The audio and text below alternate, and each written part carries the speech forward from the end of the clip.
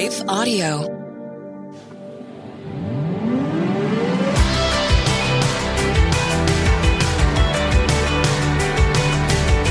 You're listening to Therapy and Theology, and I'm your host, Carly Mercoulier. This podcast is a space where we explore popular topics and questions related to the convergence of faith, feelings, spiritual formation, and more. My prayer is that through these conversations, we will grow in our awareness of who we are as beloved children of God, learn to acknowledge our needs and emotions with curiosity and compassion, and rediscover the purpose and power of our unique stories through the lens of the gospel. As a licensed therapist and ministry leader, I want to give voice to the many questions we face while cultivating a clearer view of how our faith informs our healing journey. I don't have all the answers, but I am committed to going deeper and walking together. So whether you've been to therapy or know exactly what you believe when it comes to theology, I want to invite you to join this journey as we fearlessly name the complexities of our present reality and press into the hope of the gospel story. So are you ready?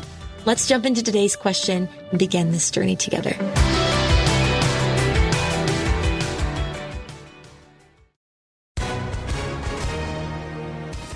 Hi, everyone. If you've been injured in an accident that was not your fault, listen up. We have legal professionals standing by to answer your questions for free. Call now and find out if you have a case and how much it's potentially worth. Call 800-497-4410. I'm here with spokesman John Wolf. So, John, tell everyone listening who should call right now.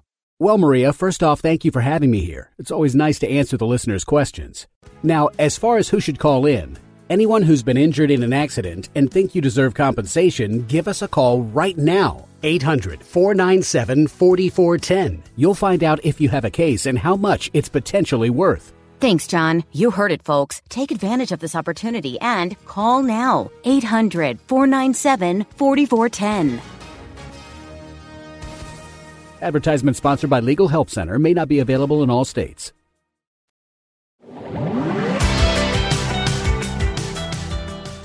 Hey guys, welcome back to Therapy and Theology. I am so excited to be jumping into season 3. I cannot believe it.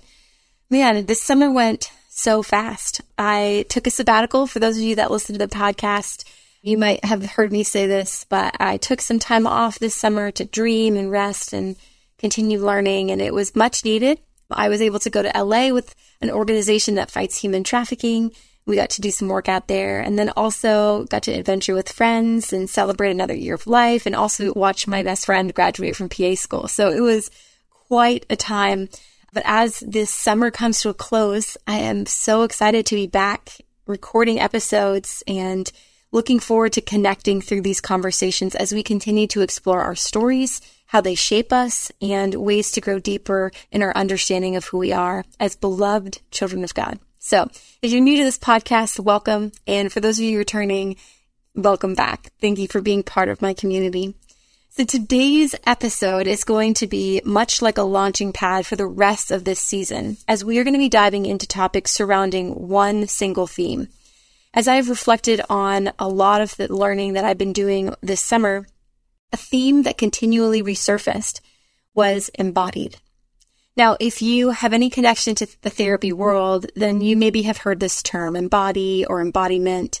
Yet if it seems abstract, I want to put some context around it today and explore it from a holistic perspective. Many people use this term to describe a way someone exemplifies their values. So we could say something like, that person embodied grace or kindness, etc. Yet there is a more interdisciplinary perspective to the term embodiment that I want to explore from various angles this season. I love the way researcher and psychologist Hilary McBride defines embodiment. She says it is an interactive perspective of personhood that seeks to reclaim the body as a central aspect of humanity. This invitation is to bring unity to the whole of our personhood, cognitively, emotionally, physiologically, and interpersonally, and I would also say spiritually. Hilary also describes this term embodiment as returning to a sensory attuned relationship with ourselves. So why does this matter?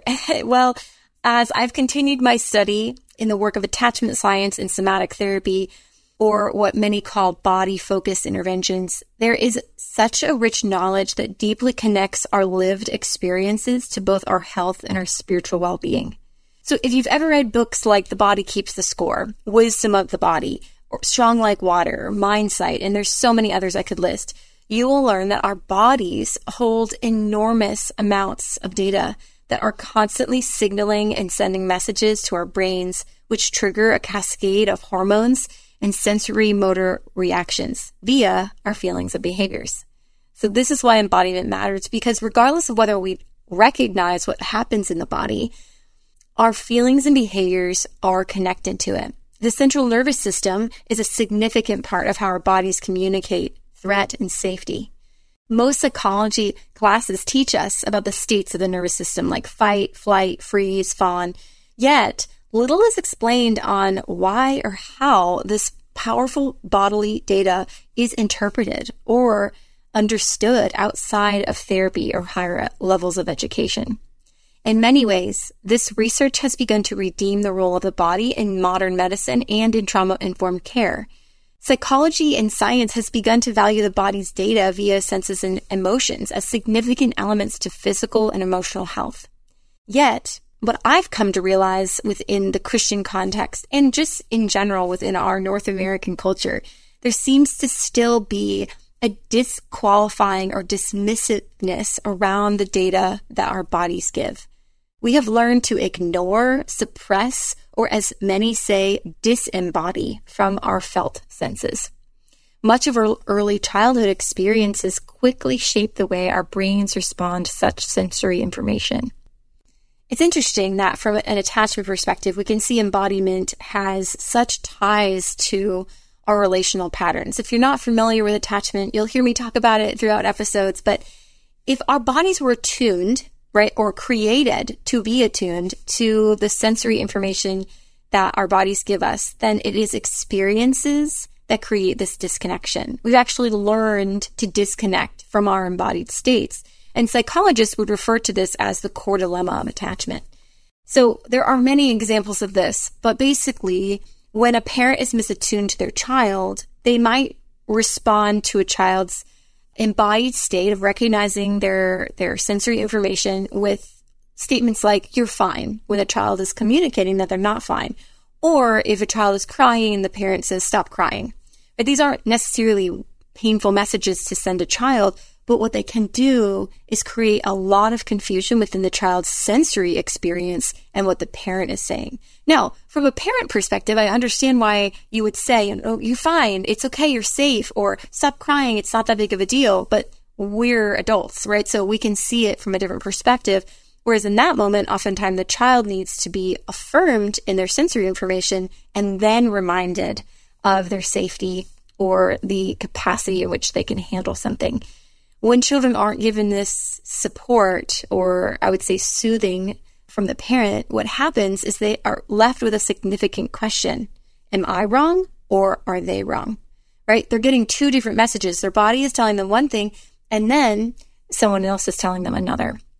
So to maintain relationship or attachment with a caregiver, children will adapt and they will relinquish whatever they're feeling for the sake of connection. So if a child interprets a parent's response like, you're fine, or stop crying, as unaccepting of that emotion, then they will stop showing that emotion in order to maintain connection, or what I think is really acceptance of the caregiver. And so when we see this, we're recognizing that oftentimes we have learned to disembody. We have learned to be not as attuned to what our body is saying for the sake of connection. And in some ways, the extremes of this can be seen as sensory information or emotional experiences being considered bad or wrong. This disconnection of self increases an inauthentic response to needs for the sake of connection, right? How often do we see this in our society today, where we're pretending or being inauthentic in our response to what's actually going on inside of us for the sake of being connected to others? It's interesting that the narrative of disembodiment from a historical perspective can also be seen through many shifts in history. We see the Enlightenment, which brought a focus on hyper-rationalism and a cognitive prestige over the body. We see Gnosticism being a huge twistedness of scripture where they enmeshed the body and the flesh. And so we rid the flesh, we rid the body, and we just become a soul. And such divergences from the incarnational view of scripture have in subtle yet significant ways promoted a cognitive Christianity which relies on black and white constructs and limits our authentic expression of pain, fear, doubt, and most damaging, unconditional love. So the question here is, what do we do with all of this? As I sit with clients and listen to their stories, there is a theme that emerges again and again, each story depicting experiences that disconnected them from their bodies, that created distrust for their felt experiences, and distorted their perspectives of fear and unsafety.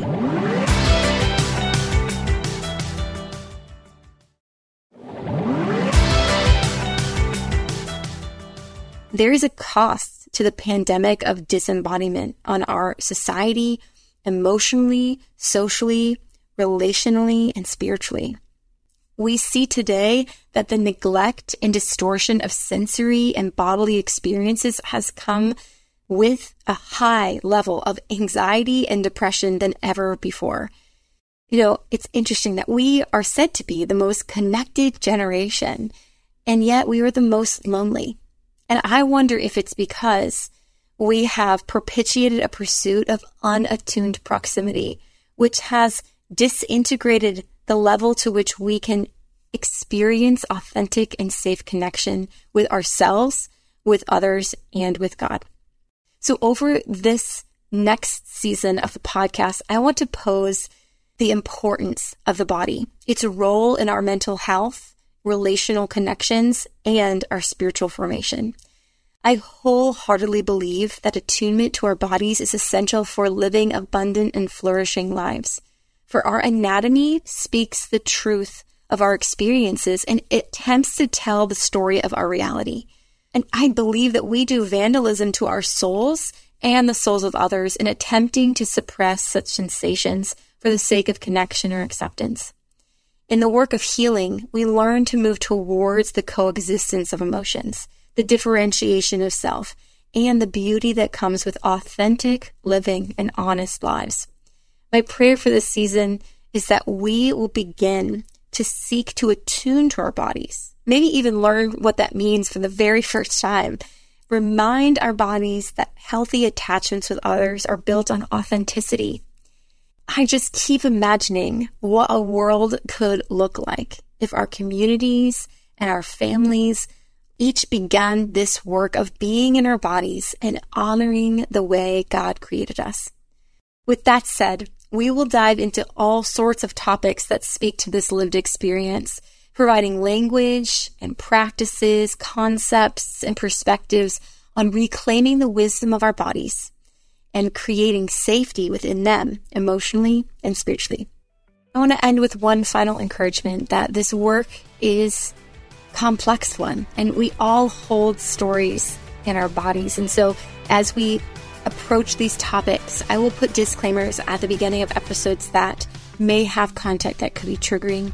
And I'll also give practices through each one of these episodes. But my encouragement is also to find those in your community, around you, a therapist, a friend, someone that can do this work alongside you and support you in it, as we were never created to do this work alone. Thanks so much for tuning in to this episode of Therapy and Theology. If you have a question or topic you would like discussed on a future episode, please feel free to email me or drop it in the comments. Also, don't forget to subscribe to have each week's episode instantly downloaded to your podcasts, and see the show notes for resources mentioned in this episode. To access more content and join my monthly email list for the latest updates and info, visit my website at carlymarcoulier.com.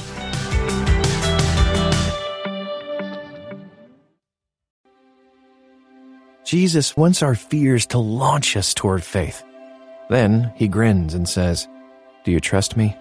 Because together we can do this." With Mornings with Jesus, you can start your day in a positive way. Find hope through inspirational stories and scripture. Go to lifeaudio.com or search your favorite podcast app for Mornings with Jesus. You can also download the Abide app for biblical meditations at abide.com.